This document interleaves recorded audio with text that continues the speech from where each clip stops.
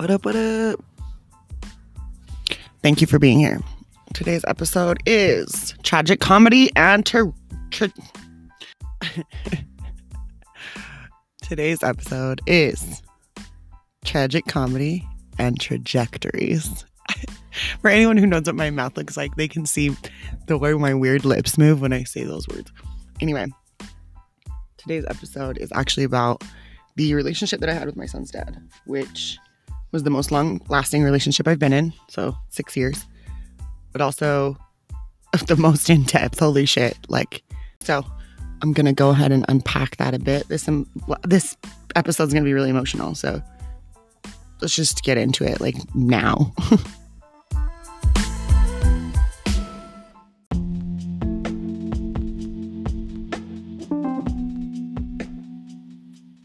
All right, so we're gonna start in the beginning, which was circa 2011, September. The daddy issues male figure in my life moved out of my house. It was about 2 weeks after this. It was a Friday. I was walking down the hall in my office, and my son's dad was walking down the hall going the opposite direction. And I was going out to break, and he was coming in from break.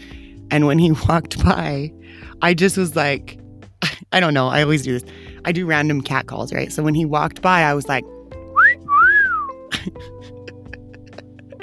and I just kept walking. I didn't even say anything or look. I just kept walking, and he turned around. He told me when I heard that, he had one headphone out, one headphone in. So when he heard it, he was like, what?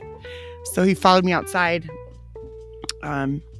He came to ask me to listen to his music.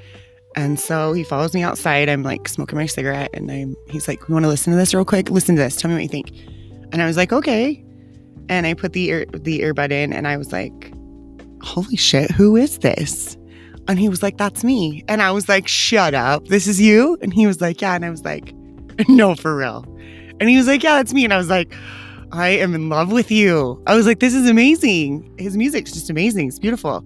It's fucking super just authentic rap, the way that he comes at his beats and the way that he produced his sound. It was just amazing. So anyway, he looks at me because I just was like, "I'm in love with you."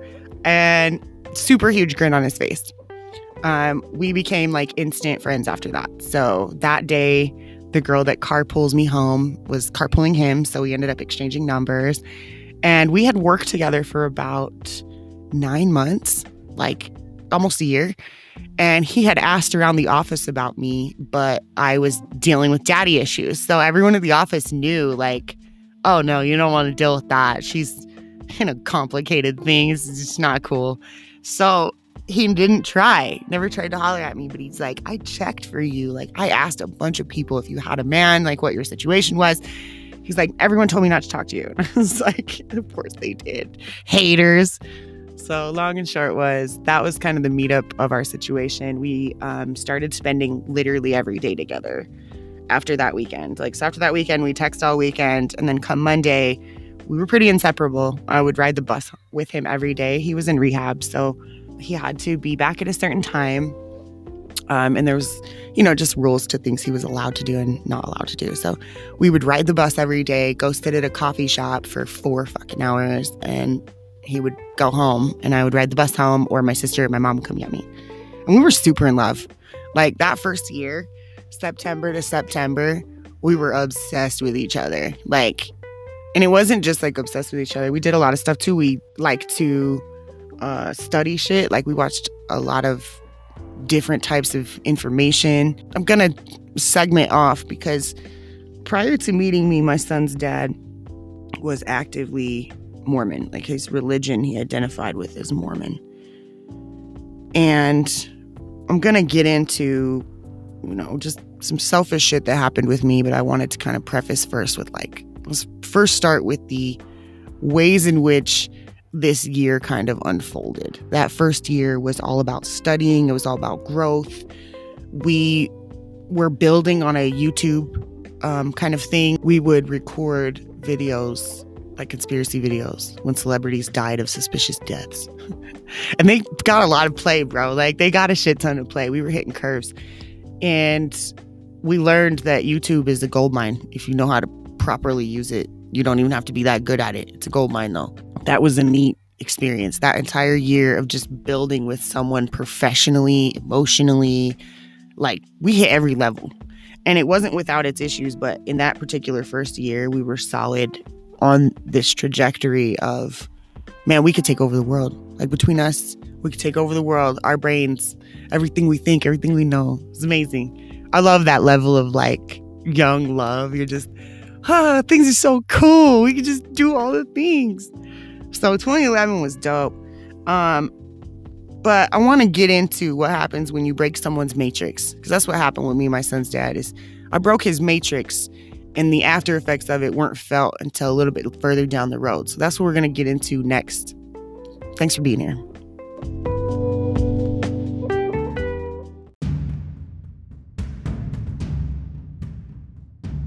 So part of what I just prefaced about my son's dad being predominantly Mormon and breaking his matrix. When Zach and I first got together, it was probably like week 2 or 3, maybe a little bit further down the road, because he was able to start having like sleepovers. So he was able, I had to get approved at the rehab, and the rehab would let him come spend the night with me. So when that started happening, there was one particular time we really got into religion. I was just like, what do you believe in? And he was like, well, I'm Mormon. And I was like, what? No, you're not. No, you're not. And I said it just like that. And when I think about it now, I realize how fucking selfish it was. Like, I just realized how fucking selfish it was. And that sometimes we think we know what's best for everyone, but we just really don't. Like, it's just not fair of us to think of life that way. Now, everything happens for a reason, so I'm not saying any of this out of regret, because I don't do that. But I would say for certain that this is one of those situations where the hard lesson was learned. So he was like, I'm Mormon. And I was like, no, you're not. I was like, let's watch some documentaries. We spent a whole fucking day watching Zeitgeist and Kymatica and like all of these like matrix breaking documentaries, things that teach you about the system as a whole. And not only that the system is like pre-set up, but that the system is a mask of another system, which is a mask of another system. Like, when you really start getting into the rabbit holes, everything you learn about on the internet is going to be your superficial base. And then when you start digging a little bit deeper, you start synchronizing and connecting more dots so that things that are seemingly separate actually are working together. So when we did this day of documentaries, I remember that Zach slept like a baby. He slept so fucking hard. And I was like, yeah, I bet his brain's overloaded. It wasn't until, we get further into our relationship that he explained to me how that really affected him. And how initially it wasn't a thing. It was like, holy shit. It was like Pandora's box, essentially. It was like opening up something that you couldn't put back in, because all of a sudden all these new key awarenesses were made. And Zach was a really intricate thinker. So once these observations were made, he could never just turn them off and pretend like they didn't exist. They were going to bother him because he felt like he needed to save people. He felt like he needed to help people, make moves, do things that would help awaken other people in the way that he just was, right? So this was beautiful. It was amazing. But later on down the road, we got into how this removed his foundation. This removed who he thought he was without his permission. It was literally just like, no, that's not you. Do some other shit. And without that permission, it literally can take someone's entire structure away. They've built and predicated their life on this. And if you just come shove new ideas down their throat that are logical, but that are also like, they remove all of that for a person, you can actually psychologically fucking hurt them. Like, for real. It actually does psychological damage. And I say that coming from the person who explained it to me. Like, I don't think you realize that when that happened, I did not know who I was anymore. All of a sudden, I had no idea who I was. It was like Neo in the Matrix. So there's this level at which I now express to people, like, I know a lot of things, but there's plenty of stuff that I'm going to keep to myself, or at least wait and have someone inquire about it before I just go shoving things down people's throats. This was the kind of thing that I thought I was doing someone a favor, because who wouldn't want to know? And not realizing that I was kind of yanking his entire tree of life, everything that was inside of him. I derooted it, and he was grasping to figure out how to put the roots back in with the new information. That got hard. That got really hard. It got harder as time progressed. My ignorance was just metaphysical. It was just beyond. I couldn't even believe I was this level of ignorant in the situation, because we couldn't know what we couldn't know. So while my intentions were the best of the best, and I'm like, oh, I meant to do good, I wanted you to know, I couldn't know what I know now, which was how deep-rooted that can affect someone based on where their psyche is at. And him being in rehab and being having clean time was a place where his brain was really malleable to information. So anything that had a big impression was going to make a big impression. And he definitely said, this contributed a lot to like self-worth stuff when he got back into addiction. A lot of this not really knowing who he was and being really detached from the religion that connected him to his parents. Like, there's a lot of shit that did to him that was not fair of me to implement without his permission. So I bring that into play because I think we strike tragedy when we expect other people to know, do, think, operate the things that we do. If you're fucking with someone and they're not up to your level, it's important to figure out how to inquire with them if they want to be, if they'd like to learn the things that you know, if they would like to learn that shit from you, because it's going to shake people's reality. People have to be ready for that. Some people want to be ready, but they're not. No matter how hard they fucking try. They're like, I want to know, I want to get it, but they can't get to the bottom of the lesson. They're stuck on the first 2 sentences of the lesson. They're asking 75 questions about the first 2 sentences of the lesson, and you're like, you're not ready for this. I'm just saying, you're not ready for this. People get really offended and really mad, but it's like, if you get hung up on 2 sentences of the whole paragraph, you're not ready for this. This is college and you're in 2nd grade. There's a difference. There's nothing wrong with that. Just upgrade yourself. You're going to have to get on the next levels, jump through, get into your intuition. All right, I'm done with this segment.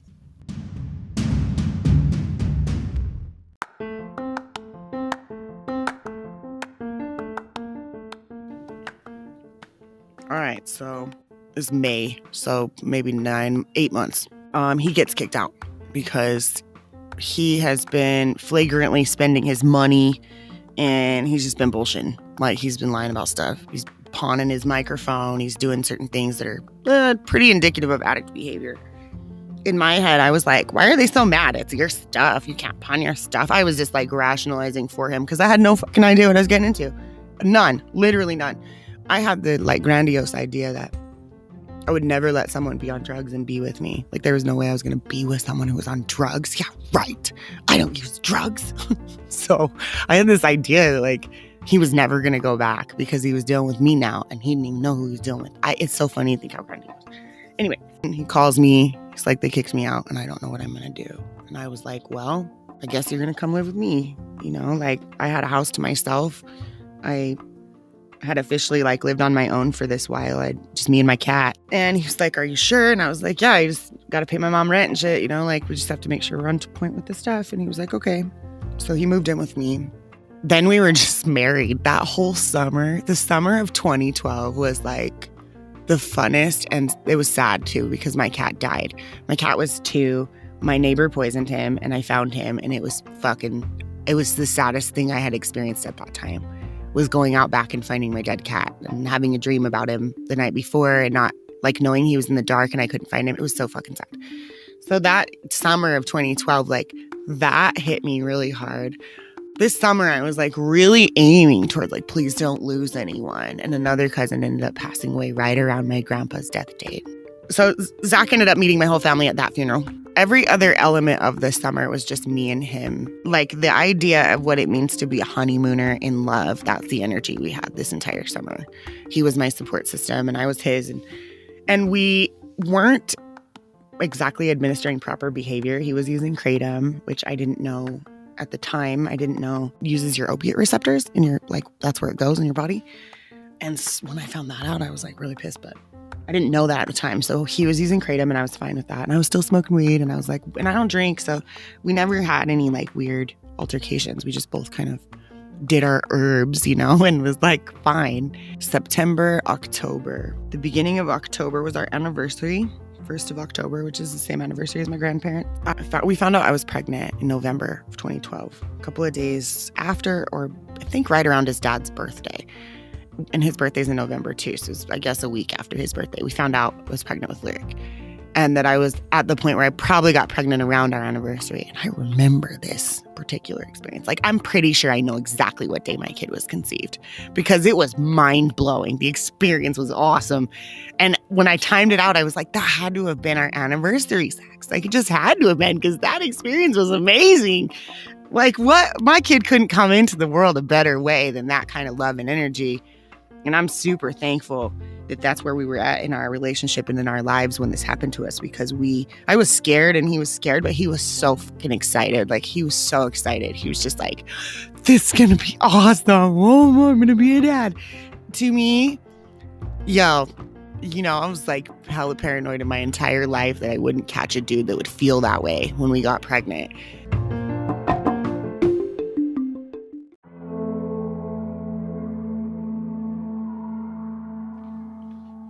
All right, fast forwarding into about 2 months after I found out I was pregnant.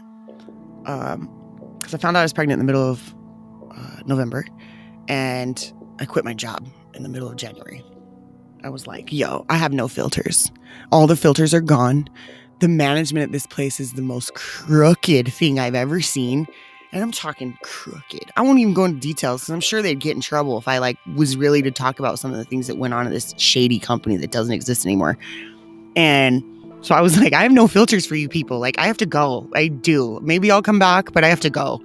And they weren't happy about it, but they let me go. And I did. And that's really when my I'm not working until this kid can use language kind of started. I did a couple little side hustles. I worked for a couple of friends, just making little side money, cleaning and getting shit done while I was pregnant, writing articles, doing some social media. That was cool. Okay, so at this time I had also figured out that Zach was using kratom, and I had kind of researched a little bit more into what kratom was. So I was like super boathouse pregnant, and I was like, bro, you gotta get off this shit. This is basically legal heroin. And I was like so mad about it because it took me so long to research it and give a fuck. And then by the time I did, I was like, I've been letting you do this for so long. This is not cool. And I say letting him like it was my choice what he did with his life. Anyway, so at the time I was just super distraught and I was like, you have to quit this because it was a habit. It was costing a lot of fucking money. And because I wasn't working, we were fucked. And I'm sure that felt unfair to him because he was like, well, this is the only thing that helps me. Fuck you, man. And so my not working also caused a major strain on our relationship. Caused a major strain because of my anxiety. It caused a major strain because of my depression. It also just caused a major strain because that's a lot of pressure to put on a person who wants to save the world, who already wants to save the world. And then I understand that the large majority of society is like, he's a man. It should be his job to go to work and take care of this baby and take care of you. But we're in a society now where two heads are better than one, man. And it's important to have a support system of people who help you with your baby. It's important to have a solid, sounding board of people who give you real advice and hold you accountable to shit. We're in this society where sending one person to work and the other person staying home is just not easy. It's not easy to do. If it can be done, awesome. I encourage it as long as it's not putting too much pressure on the other person.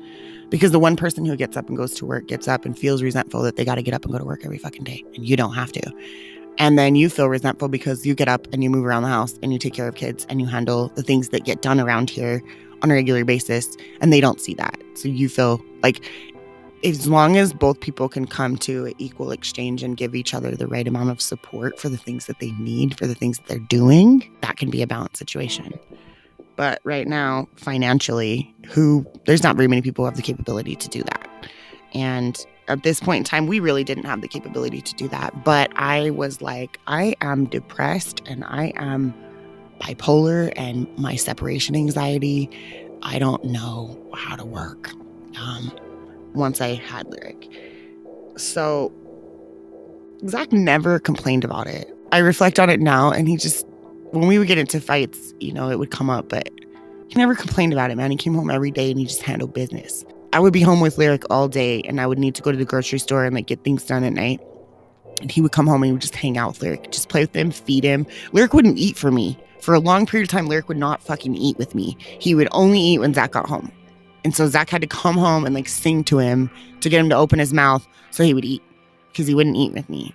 It didn't matter that Zach had his addictions or had his issues. Like, overall, this was a person that showed up. He cared about us. He worked his ass off to prove it. And that is something that I think it's hard for women sometimes to reflect on and find joy in and just be grateful for. We just get so entitled to this man and his life and his time. And we just think he belongs to us. So this is his job. We had his baby. And it's deeper than that. This is a whole person. This is a person with flaws, a person with imperfections, a person with talents, creativity, a whole heart. They've had things that have made them sad. They've had things that have overjoyed them to the point of tears. Like, this is a whole fucking person we're dealing with. So I reflect on it now, and I 100%, I'm always like, man, just because you do drugs doesn't mean you have to be a shitty parent. Like, you can show the fuck up for your kids, because I watched someone do it. Even in his hardest times. My kid fell asleep with his dad every fucking day for like a year, 2 years almost. Like, those are priceless things. So regardless of what this person was struggling with, those are fucking priceless. And you can't trade that. And you certainly shouldn't try to dismiss it just because someone has addiction issues. So I'm going to stop right there with this segment.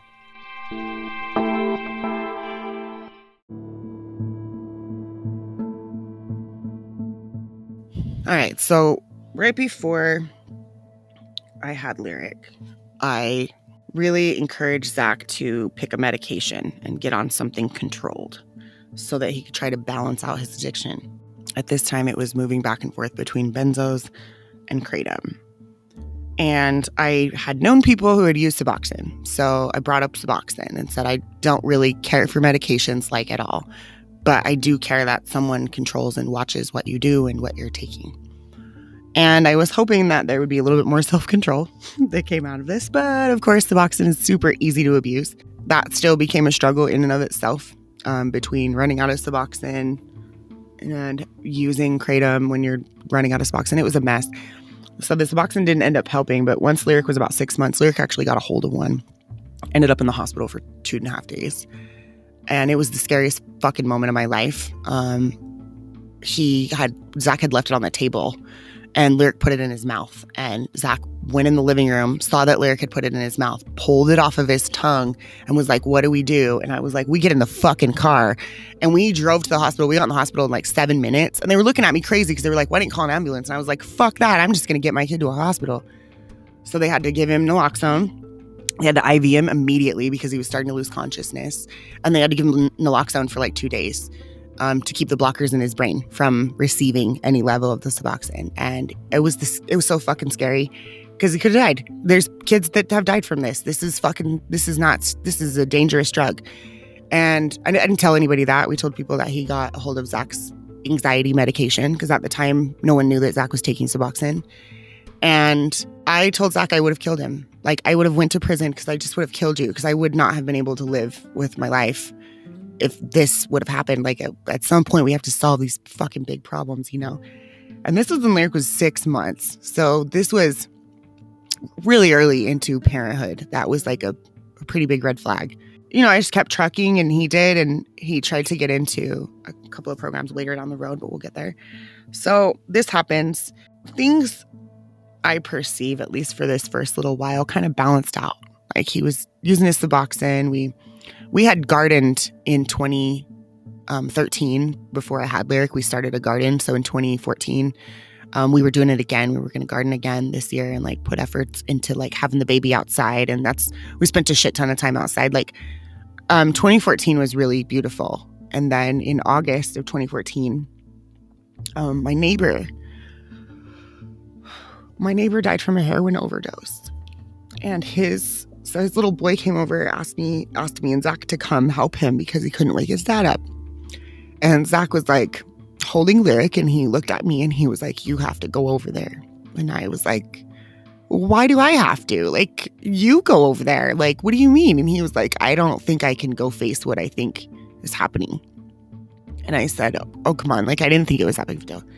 So I went over to my neighbor's house, and sure enough, he was unconscious and wasn't breathing. And there's a beautiful okay, so like, let's side traject. When this happened to him, his wife like cleaned up her whole life. Like she was having issues with him at the time, and after this, she's like one of the most beautiful people I've ever met in my whole life, because I had been friends with these guys for years. But her life she's clean, she's sober, her son is a teenager now. Like, it's just beautiful. It's beautiful to watch that tragedy can really like blossom beautiful things. Like, she's an inspiration to me all day. And I just couldn't praise her enough. I don't even know if she'll ever listen to this, but I just could not praise her enough for how much just her strength and the things that she does on a regular basis now still inspires strength in me, still inspires my heart. When I just think about her, I'm going to cry. I'm super emotional. As you can tell, you can hear my voice. I'm so choked up. Okay, so that happens. He passes away. 2 days later, I saw a dude get hit by a car in front of the house on a bike. Watched this car just hit this dude, and a dude goes flying and rolls, and I screamed, and he lived. He was fine. Everyone was fine. Earlier that same day, a dude had come by and stole my keys to my house. And so I was already in this weird state because this guy had come by, smoked a cigarette with me, and then left. And I had went next door to help, like, with my neighbors because, he had passed away. His body was at the hospital. She was at the hospital with him, and her aunts had come by. So I was next door. My son's dad's in the back of the house. This guy literally opens my front door and steals my house keys and my car keys because, like, they're all together. And my wallet. He stole my wallet, too. That had my son's hair in it. My son's baby hair. Fucking asshole. Anyway, I ended up getting the wallet back, too, but no baby hair. So fucking weird. So anyways, all that happens in like a 4-day window. Like, all these tragic events. My neighbor passes away. This guy steals my house keys. And then this other guy gets hit by the car. I was just like, I gotta move. I gotta move out of this fucking house. This house is so bad. So that was like the next step in our relationship, was figuring out, okay, where are we gonna go? Because we gotta go somewhere. And so that's where I'm gonna end this segment, so we can get into where we moved to and why this literally just set us up for exactly the trajectory that we took. Thanks for being here again.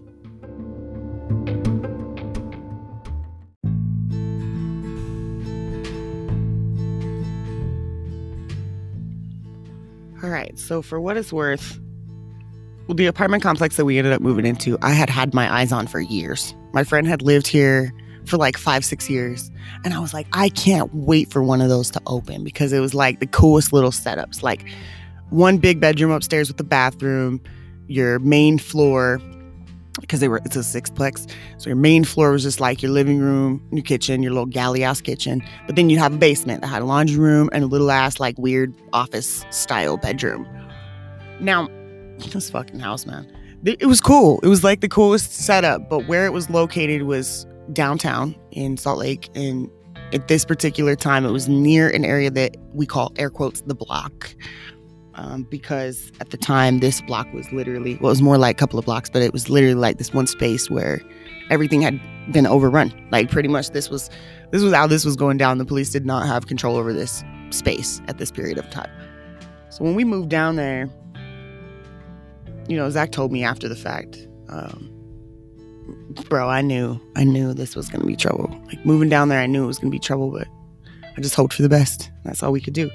Because we were moving so close to all of the things that were his vices. Like, I've never been addicted to drugs, like not coke, not crack, not meth, not heroin, not nothing, because that's a longer story to get into, but it's just never, ever been a thing for me. So, like, for me, living downtown was cool. I had lived downtown before. I had a little studio apartment downtown that I told you about in previous episodes. So, all right, let's circle this. This was March, April-ish of 2015 that we moved, right? So all this stuff happens with my neighbor at the end of the summer in 2014. We're working on things through that winter. And come like spring, I'm like, okay, we've got to officially go. So we get this space and we move into it. And the first 2-3 months are really, really cool. Like the first April to like June, July was, for me, was nice. But Zach and I were bickering like a lot. Especially during June, July, we were having a lot of back and forth, just bickering over stupid, small stuff. And I was getting frustrated. I was just like, am I even supposed to be with this guy? I'm not sure I'm supposed to be with this guy. Ugh. So that summer, I had this dream, man. It was like the weirdest fucking dream. And so I had this dream. It was a dream inside of a dream. So I had this dream that Zach died. I had a dream, I don't know, he hit his head. I remember in the dream, he fell asleep. And I thought he looked like he hit his head in the bathroom.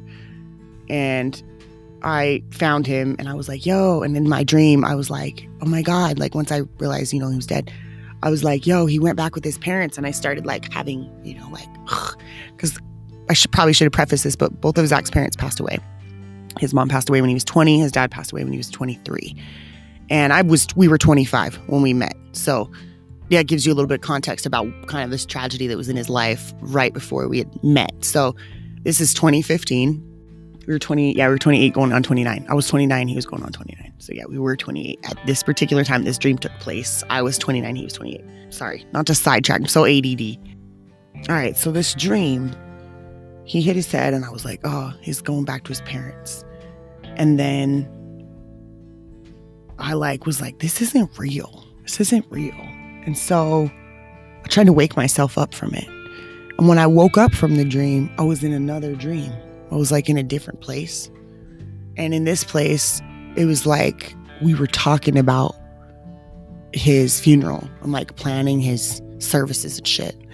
And I was like, it was a room full of people. And I remember waking up on a futon that had it was like made out of, Western, like log style furniture.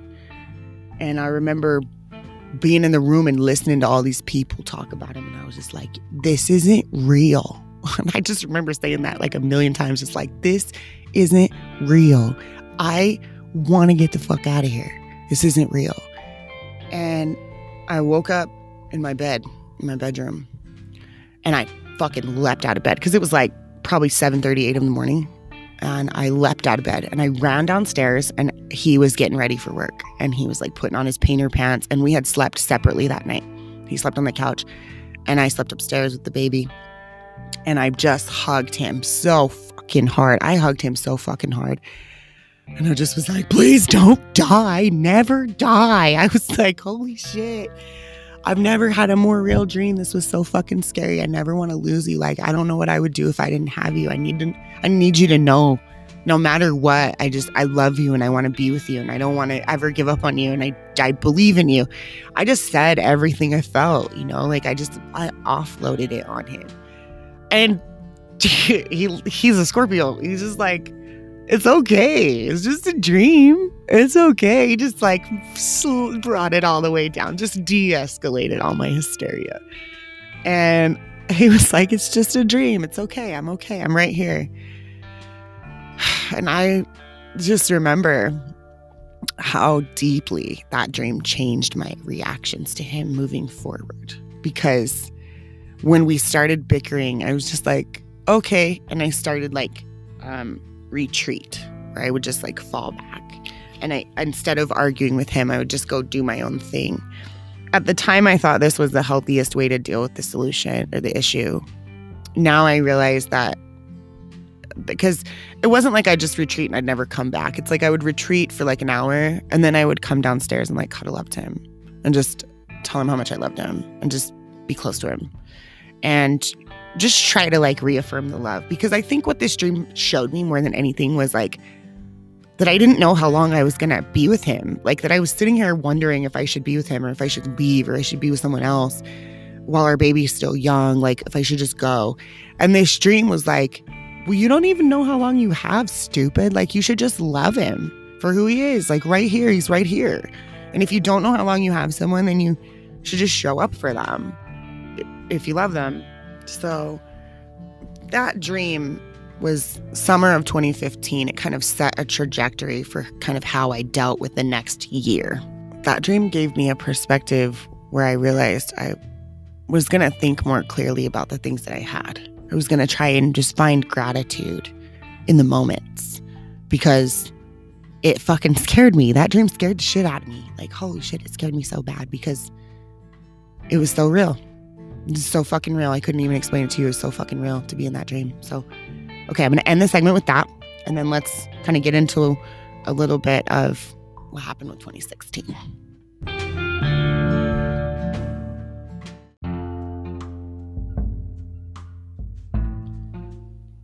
All right, so it's like October 2015 at this point as we're moving into 2016. And at this point, I didn't know that there had been anything kind of off. I chalked up a lot of stuff to Zach just overworking, and I chalked his stress up just to how he kind of copes with life. So it wasn't until like closer to Christmas, he told me this story about how he busted a chandelier at one of the job sites, and he had to pay for it now out of his check because his boss had to cover it. So his checks were going to be short. And I was like, okay, I was like, shit, that sucks. But I was like, at least we'll get it done.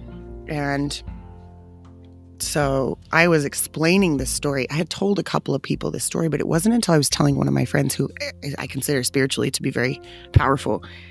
And she kind of lifts my vibration. But as I was explaining it to her, I could feel that it was a lie. I could feel that it wasn't the truth. And I don't know how to explain that, but I was on camera with her. We were Zooming or Skyping or whatever. And I'm explaining to her, like, yeah, we're going through this thing. And then I looked at her and she looked at me and she like nodded her head very gently. And I was like, that's a lie. That's not the truth. And it was weird because I had like uncovered it with her without really knowing it. I had told a couple of other people, yeah, Zach did this thing, or we're going through this thing. But when I told her, as it was coming out of my face, I could tell it was bullshit. It was nuts. And I love her. She's so fucking cool. So anyway, this happens and I'm like, oh my God, is he using? Fuck, I think he's using. And then like a week, 2 weeks later, I found tinfoil in her bathroom. It was like, fuck, he's on heroin. So 2016, the early part of 2016 was really, really hard. Like it was a lot.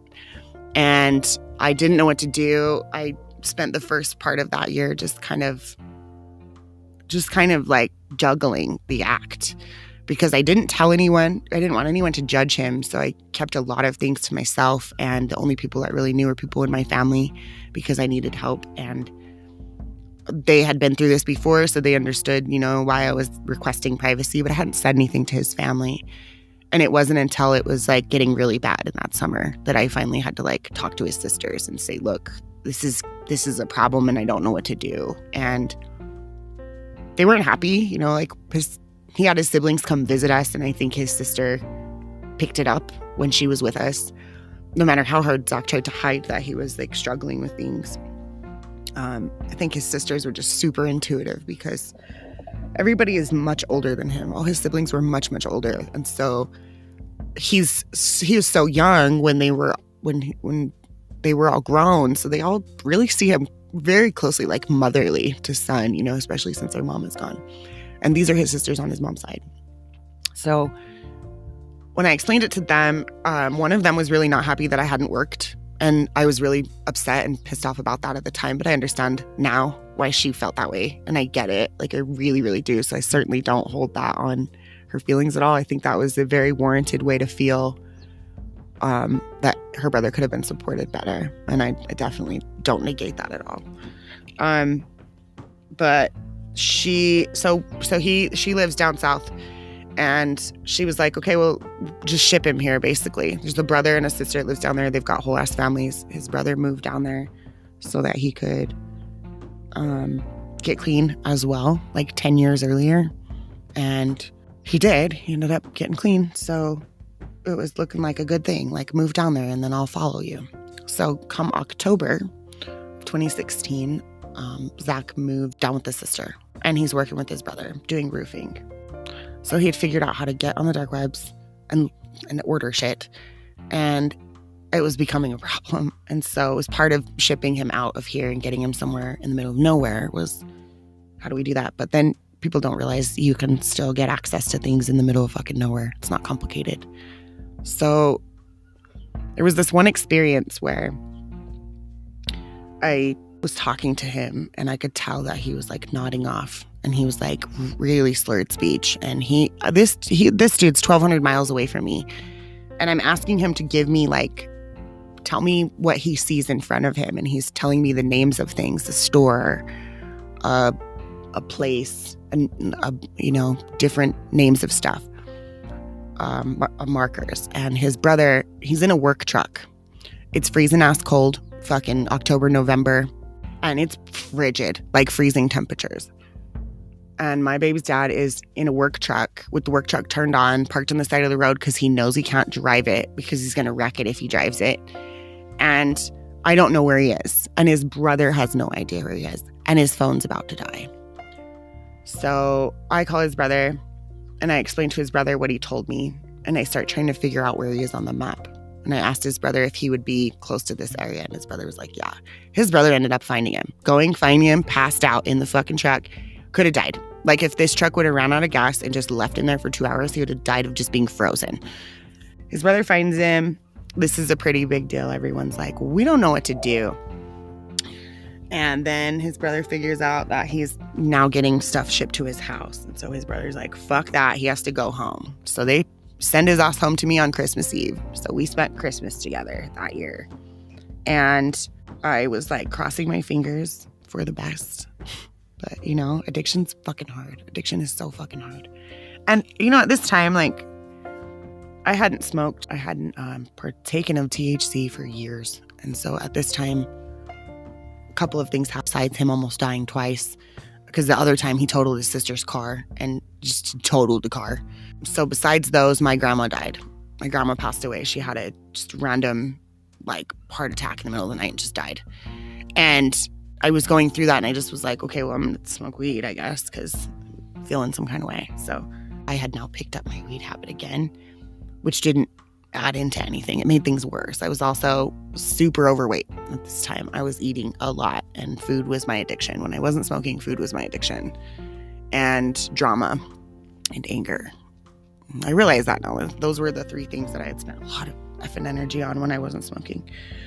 So he had overcorrected driving up the canyon when he was on the way to a job and someone saw it and he had gotten back on the road and he was fine, but they ended up pulling him over. Like once he got off the exit, they ended up pulling him over. Like, what happened back there, man? And he's half sauced because him and I were up and he was fighting with me until 2 in the morning, 3 in the morning. We were fighting till 2 or 3 in the morning. So he already had not had enough sleep and he was like half getting high all the time. So he just wasn't coherent, really. Can't even believe he was functioning driving a car. That's kind of how they were. So they took his blood, I think, without permission, put him in jail. And this was the first time I'd ever faced that, like him actually going to a cage. And then me being like, oh, fuck, what am I supposed to do now? Because I'm not this bitch. Like, this is not my lifestyle. Like, what the hell? It was so weird. So he ends up staying there for a few days. And I bailed him out and got the car out. And, because it was like, you got to go back to work, man. Like, what the fuck are we going to do? And he knew that too. He was like, yeah, I got to sort this shit out. Now I've got charges and stuff. And I also was like, okay, well, maybe this is the thing that sorts you back out because maybe you just need to be back on paper. Like, you haven't been on paper now at this point for a long time. Maybe this is what you need. So I was pushing for rehab. I was pushing for change. This was now officially, this happened in March of 2017. So he went to his sister's house at the end of 2016 and he came home Christmas Eve 2016. And then we were right back into the fucking crazy by the second week of January. And then the car accident or the overcorrection on the car thing, the DUI, came in March.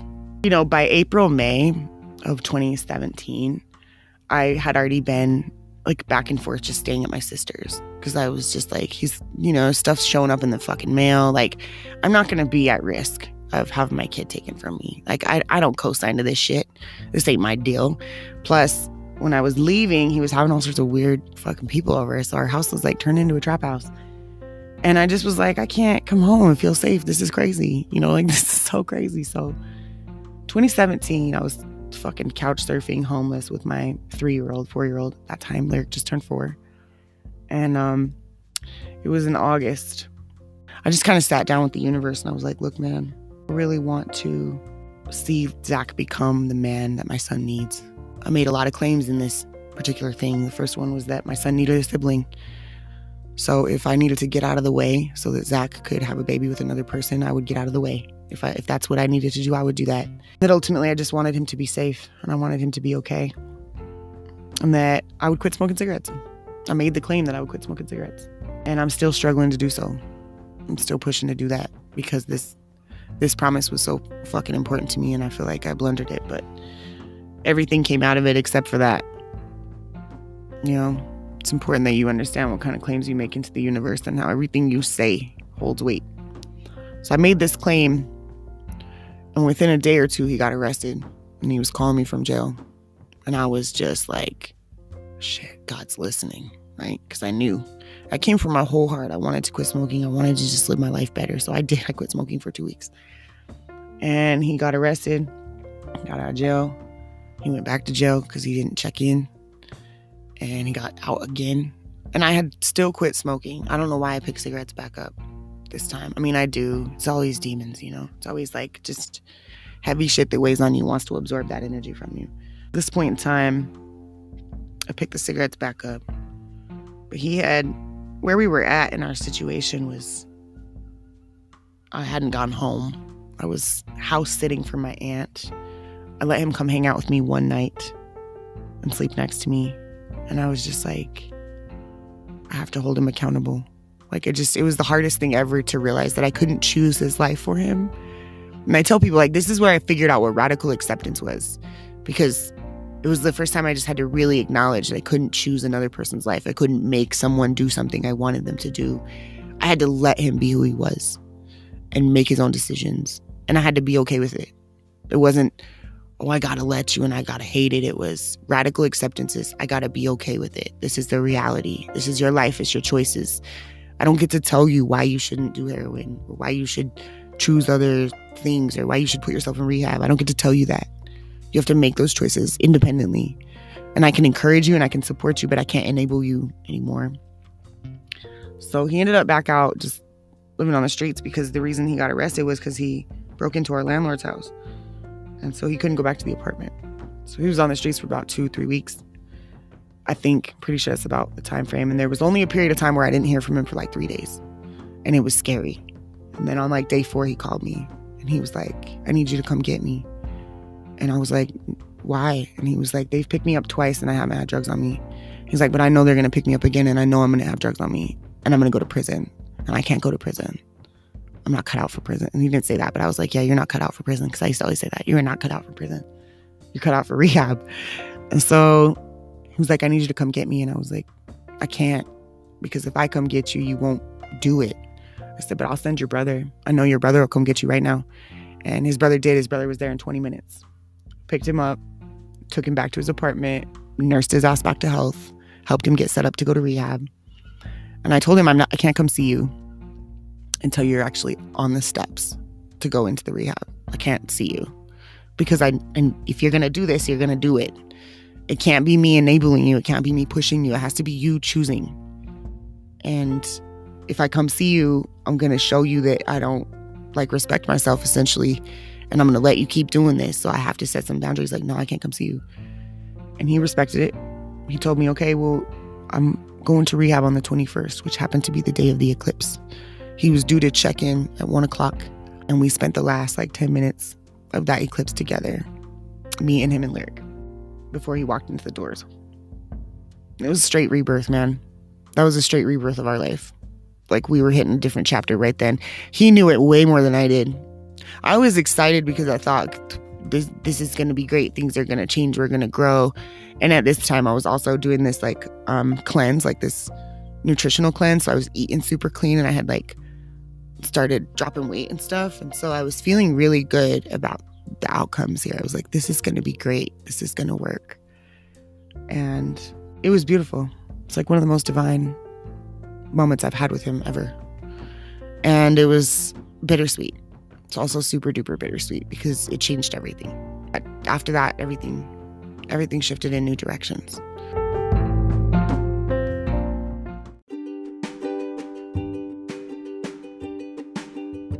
So he goes into rehab, and this is the same rehab he was in before that he got kicked out of.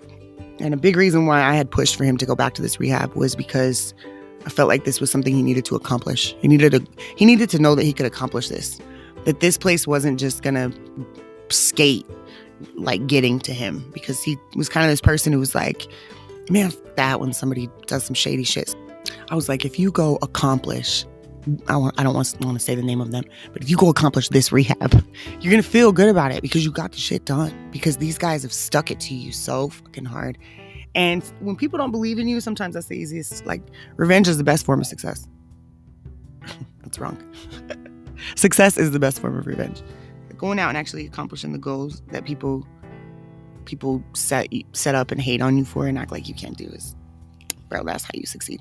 Anyway. All right, so when he gets in there, the first thing I do is like, we need to get into family therapy. We need to get into parenting classes. What kind of stuff do they offer you that we can take for free as a team? And he was hella proactive. He signed over POA.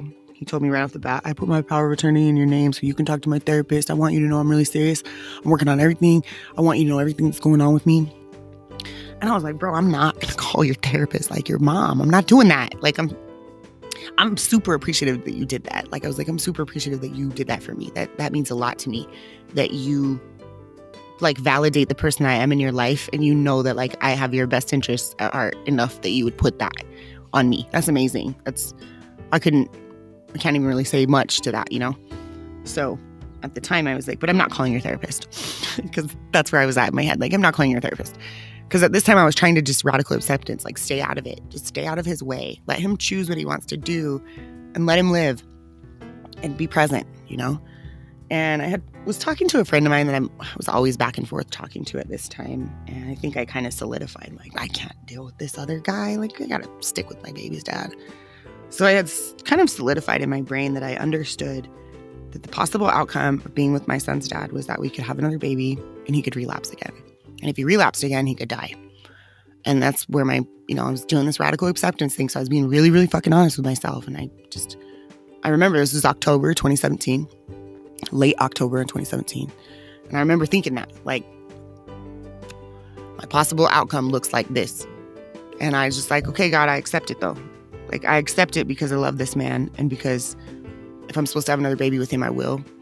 And I want to be with him. I care about him more than anything. And I just want to be with him.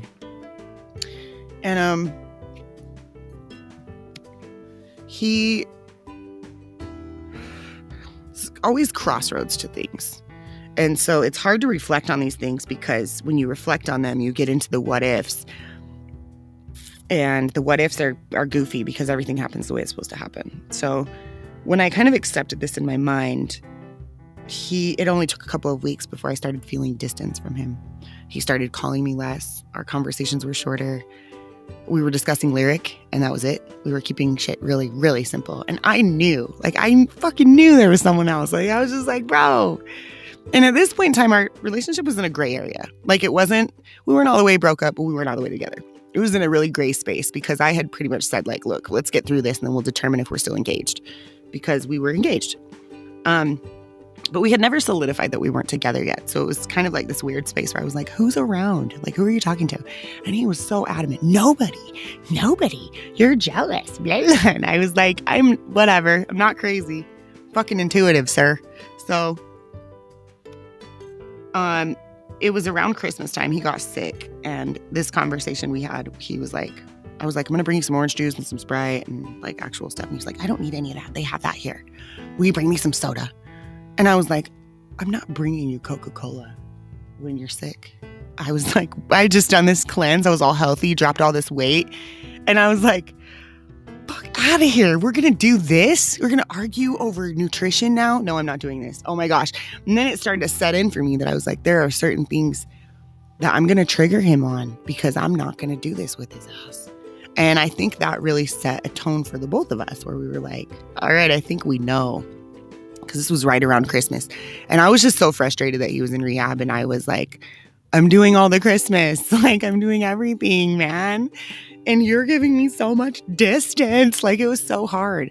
And so the point where I was at, I was just fucking emotional. And it wasn't until, at this point in time too, I should say, I was getting ready to move out of our apartment. Like, I knew that I was moving into like sublet for my friend's mom because she was going to go to Guatemala for 6 months.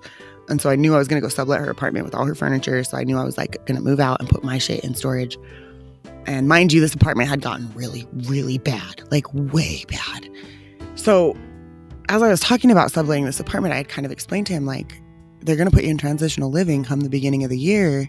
Are you coming to live with me, or are you going to go get an apartment? Because they'll help you get your own apartment. Like, they'll help you get your life set up.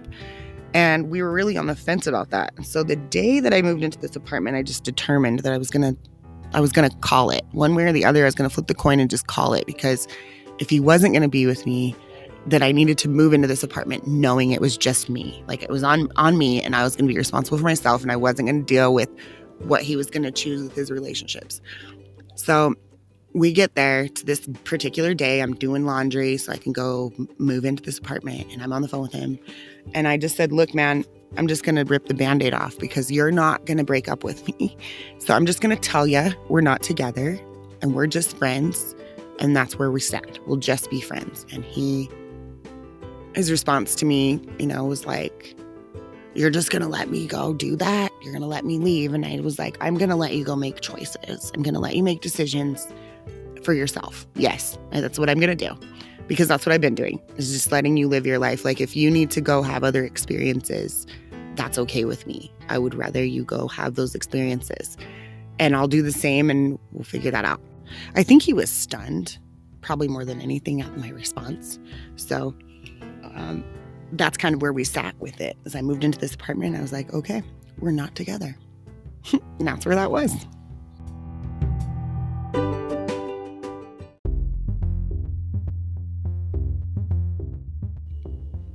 Now, we're going to sidestep slightly because I want to reiterate a couple of different things. Backtracking just a bit, this girl was in family therapy with us. I remember the first day that I met her was in this first group, and we have to tell our story, kind of why we're there with the person we're there with and what we're working on. And her story I almost just started sobbing, just because I was like, man, she's so strong. I'm so here for her goals, and I am so invested in her success. Like, I felt this way day one with this female. So when I found out it was her, I was like, makes sense. Because that day when the family therapy session had ended, him and I had a discussion before I left, and I was like, she is so cool. I was like, she's strong, man. I'm moved. She's really strong. And he was like, fuck yeah. He was like, every dude in here wants her. Every dude in here is falling all over her. He's like, and she's alpha as shit. She don't give none of these dudes no time of day. It's funny. He's like, it's hilarious to watch all these dudes hit on her, and she ignores all of them. And I just laughed, and I was like, she's hot too, so that makes sense. And he was like, she likes girls. And I just started laughing. He started laughing. I was like, we should marry her. And I bring that conversation up because I think the universe just shows you the funniest and coolest things. There was one other time I had an instance with her before I knew it was her. And Zach and I were having this heavy conversation in the group, not in the group, and then one of our visits. And Lyric was in the room while we were having this heavy conversation, and she came in and just started playing with Lyric. Just started distracting Lyric. Driving cars around with him on the floor, keeping him busy. And in that moment, I was just so thankful for her. I was like, I'm so glad she's here to care about my son's feelings while I'm dealing with his father, arguing over the dumb things we always argue over. In that moment in my mind, I was very, very thankful for her. And I think the universe allotted me these opportunities so that I could remember there were spaces where I loved her before I had a reason to not like her, right? Because obviously when something like this happens, everybody instantly needs you to go to, don't like that bitch. You can't believe she did this, blah, blah, blah. And I just didn't feel that way. I just felt like everything happens the way it's supposed to, Fast forwarding, I was really emotional. It did take me, once I kind of found out, it took me a couple weeks to kind of unravel off of it. And Zach one day just was like, look, you got to calm down. Like, this just is what it is. You called it. We called it. Here we are. We got to stop. We got to stop with the emotional shit. You got to be okay. And I was like, clean up my tears and shit. You're right. You're right. I got to put it together. So I did. And it was about 2-3 weeks later, he was calling me like, yo, we're going to have a baby. I was like, what? And he was like, she's pregnant. She was like 6 weeks along. She was like early stages. I was one of the first people to know, because you can only operate in that space for so long before it's like two stars colliding. All right. So once I found out about the baby, first and foremost, I kept it to myself. I told no one. I didn't tell my family. I didn't tell anyone, because I didn't want anybody to judge this baby. Like, to me, this baby was so special, and this baby was meant to be here. And there was nothing that was going to waver my opinion of that. And there was nothing that was going to send shitty energy at this baby. I just refused. So I didn't tell anyone until she was way later in her pregnancy, like way later, like third trimester. And then I finally told my family, like, so Lyric's gonna have a little sister. And that went over well. They were all like, when? And I was like, like in probably 2 months. Like, it's a vibe. Unfortunately, pregnancy's hormonal and stuff. So Brittany and I didn't really establish a friendship. There's a couple of things I'm not going to be all personal about in the situation, but her and I didn't really get to establish our friendship, I think, the way we were hoping to. And so unfortunately, the pregnancy was a lot more like rift between her and I, in the sense of like distance. And so he felt that a lot. He was kind of stuck in the middle of, this one doesn't want you to deal with that one, and that one wants you to tell this one that she was here first. And it's just kind of, it was ego tripping. And so I'm fucking glad we're over that. I found out that they got engaged in July. Baby comes in October. They actually got married in December. Now, because of this like kind of rift between her and I, there was a pretty palpable distance between Zach and I. At the very end of 2018, we really didn't get to talk to each other much. Our schedules with Lyric had to do with drop-off pickups at school. And Zach really wasn't like reaching out to me. He wasn't speaking to me in terms of emotional stuff at this point. He had kind of like pulled the reins back on that. And I understand it. He had given me kind of pointers as to where he was trying to be at in his headspace. I understood it, but it didn't mean that it didn't piss me off and I didn't have opinions about it, So there's a couple of things that happen is I let Zach have all the holidays in 2018. I let him have Lyric's birthday. I let him have Thanksgiving. I let him have all of them. I think maybe I took him on Thanksgiving, but I'm pretty sure I let him have them on all of them because I had them the year before because he was in rehab. So it only felt right. But over the course of the solstice, when he brought Lyric back to me on Christmas, I just had this weird feeling, just like this weird, scary feeling in my stomach that would not go away. It was huge. And it was just like, I don't know, like butterflies, but bigger.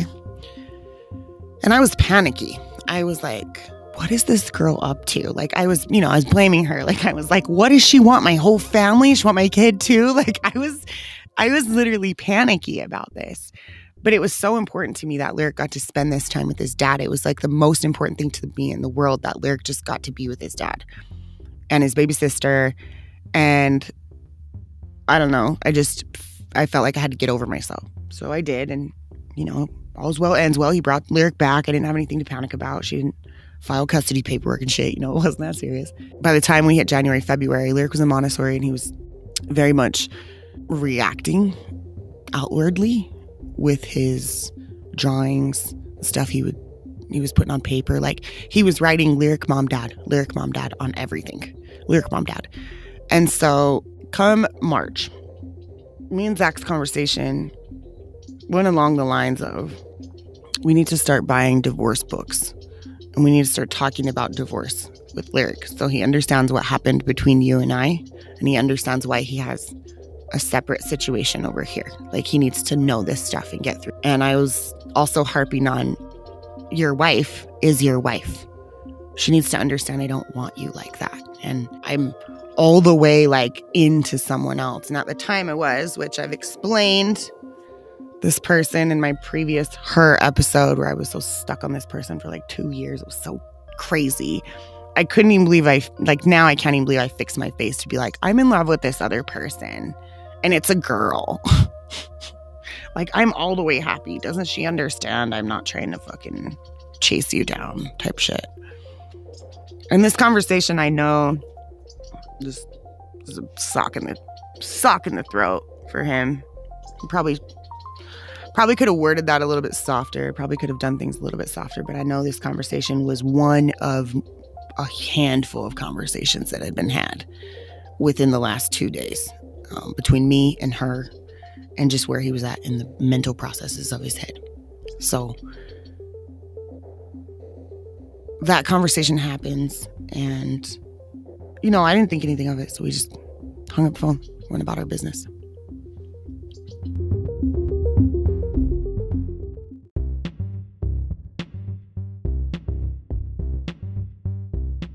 About a day later, I go into the car dealership because I'm going to fill out paperwork, because I just got a car from the same dealership, and I was going to send the referral to these two so they could put it on their car payment.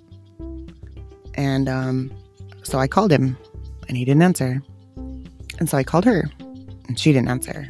And she messaged me back, asked me for his brother's number. And that's always sus to me, because I was with him for 6 years. Basically, we spent this entire week trying to figure out what the fuck, where's Zach? I had just started a new job. So what ends up happening is, by the time we get to Friday, I wake up and it's just fucking weird that no one's heard from him. It's just wrong. Something's wrong. I go to work, I have to pretend like my day is normal, but I get to my lunch break and I'm sitting in my car by myself, and I'm just talking to him. And I'm like, you better not be sitting in my car with me. I really need you to not be in my back seat right now. So I get off work, I call his wife, and I'm like, where did he go? What motel did he go to? Because he doesn't leave. If he feels safe, he doesn't leave. He won't go anywhere because he gets so paranoid. And so she told me, and I drove up there and I found the car. And she was calling the front desk trying to get them to come open the door. And they were like acting all shady about it. So I walked into the front desk. My son's like parked outside watching Octonauts on my phone, eating a Happy Meal. I walked into the office and I was just like, somebody needs to go check on him, because nobody's heard from him for days, and he could very well be dead in your hotel room. And they looked at me with big ass eyeballs, because they don't want a whole fucking room full of people knowing that's shit they try to avoid. So they send a guy out. Guy goes up there. He says, oh yeah, he's in there. He's sleeping. And I'm on the phone with his wife, and she's like, tell the guy that they're calling the cops. Ask him if you can like forewarn him that he's gonna get arrested. See if he gets up and fucking whatever. So I go up there, right, to ask the guy. The guy's like, yeah, you can do that. So I run up there really fast, because it's, out of sight from my car. So I'm trying to hurry, because my kid is watching Octonauts, eating a Happy Meal in my car. Like, I have to hurry. And I can't believe I'm like hunting his dad down, And I had walked up to this room before I went to the front desk, and I didn't feel anything in this room. So when we had to walk back to this room and he cracked the door, I see my son's dad face down on this bed, and I can just tell. And I looked at that guy and I said, you need to open this door. He's not breathing. And he's, whoa, whoa, whoa. And he opens the door. And from the angle of the door, looked like he was sleeping. If you didn't know him, you would think that, because his laptop was like blocking the view.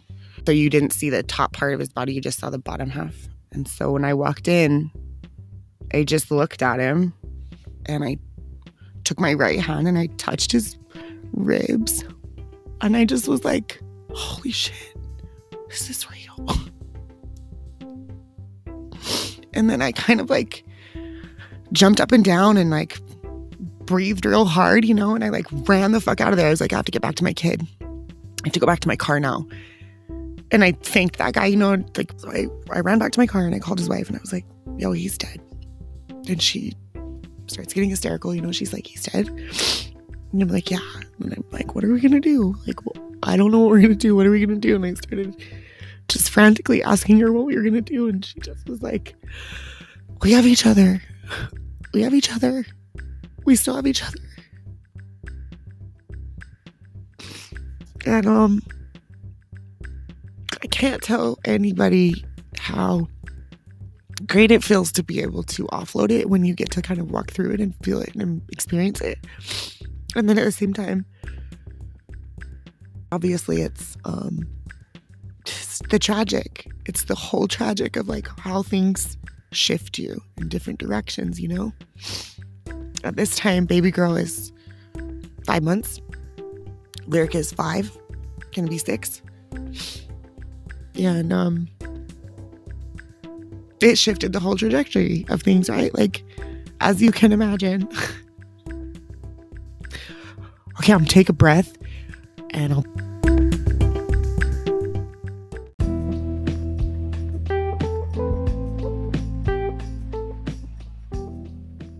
Word.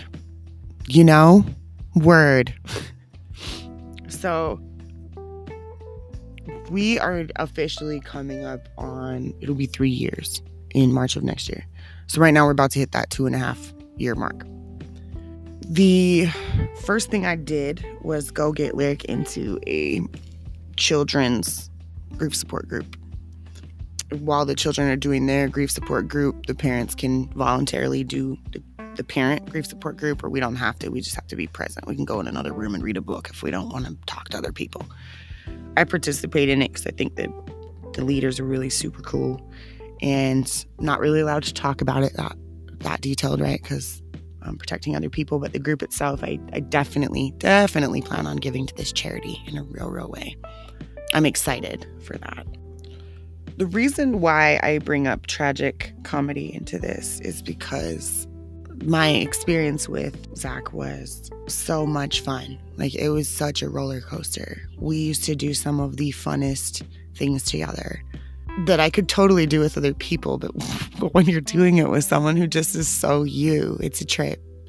And when you fight with them, you're fighting with someone who is so you, it's a trip. Communication is huge. And I think sometimes even when you want to be the best communicator, the point gets lost in translation. And if we're not careful to listen and reach for others, we end up kind of lost in a box, you know? It's important to note that the time that Zach relapsed, he had 1.5 years of clean time. This is crazy. Like, it's crazy that I'm actually gonna like put this on a podcast, I think is what's even crazier. So Zach had that 1.5 years of clean time under his belt. This was his first relapse since then, in August of 2017. And there was a point in time where when we were in family therapy, I had told him, I just looked him in his face and was like, you can't go back. You can never go back. And, you know, he reassured me that he understood that, but I kind of knew in that moment. And this was right before this like acceptance that I had, when I was like, you know, if it goes this way, I'll deal with it. I just knew. And so for me, being the person that found him, being the person that was always pushing to find him, like I did when he was down south with his sister and his brother, like, it just doesn't surprise me that that's how this would end. Like, we went from this like in love infatuation to this like deep-rooted, you know, friendship that becomes so much more rooted in what you are as family versus what you are primally, like sexually. It's not even about that at some point. When you go to this space with your co-parent, becomes, you're my friend and I care about what happens to you. And then that's kind of why I see it as like a romantic tragedy, kind of like it's a Shakespearean thing. Like, we get to this really cool place in our friendship and then this is how the fuck it ends. And I know that baby girl is like, I get to spend every other weekend with her. I co-parent her all day. Like, she is, Zach dreamed about her. When we first started dating, he had a dream about a little girl with curly blonde hair and blue eyes. She was about the age she is right now. And so for me, that's why I say you get into these what ifs when you start like building out the things that happen in the crossroads, because you can see the crossroads so fucking clearly. But the choices you make are the choices that you make, and they get you to this path that you're actually on. And I would never, ever change anything, because our kids are like the coolest children in the whole universe. Like, she is so special, and I love being with her. Being with her is like being with him. And I love being with my son, because being with my son is absolutely being with him and being with me.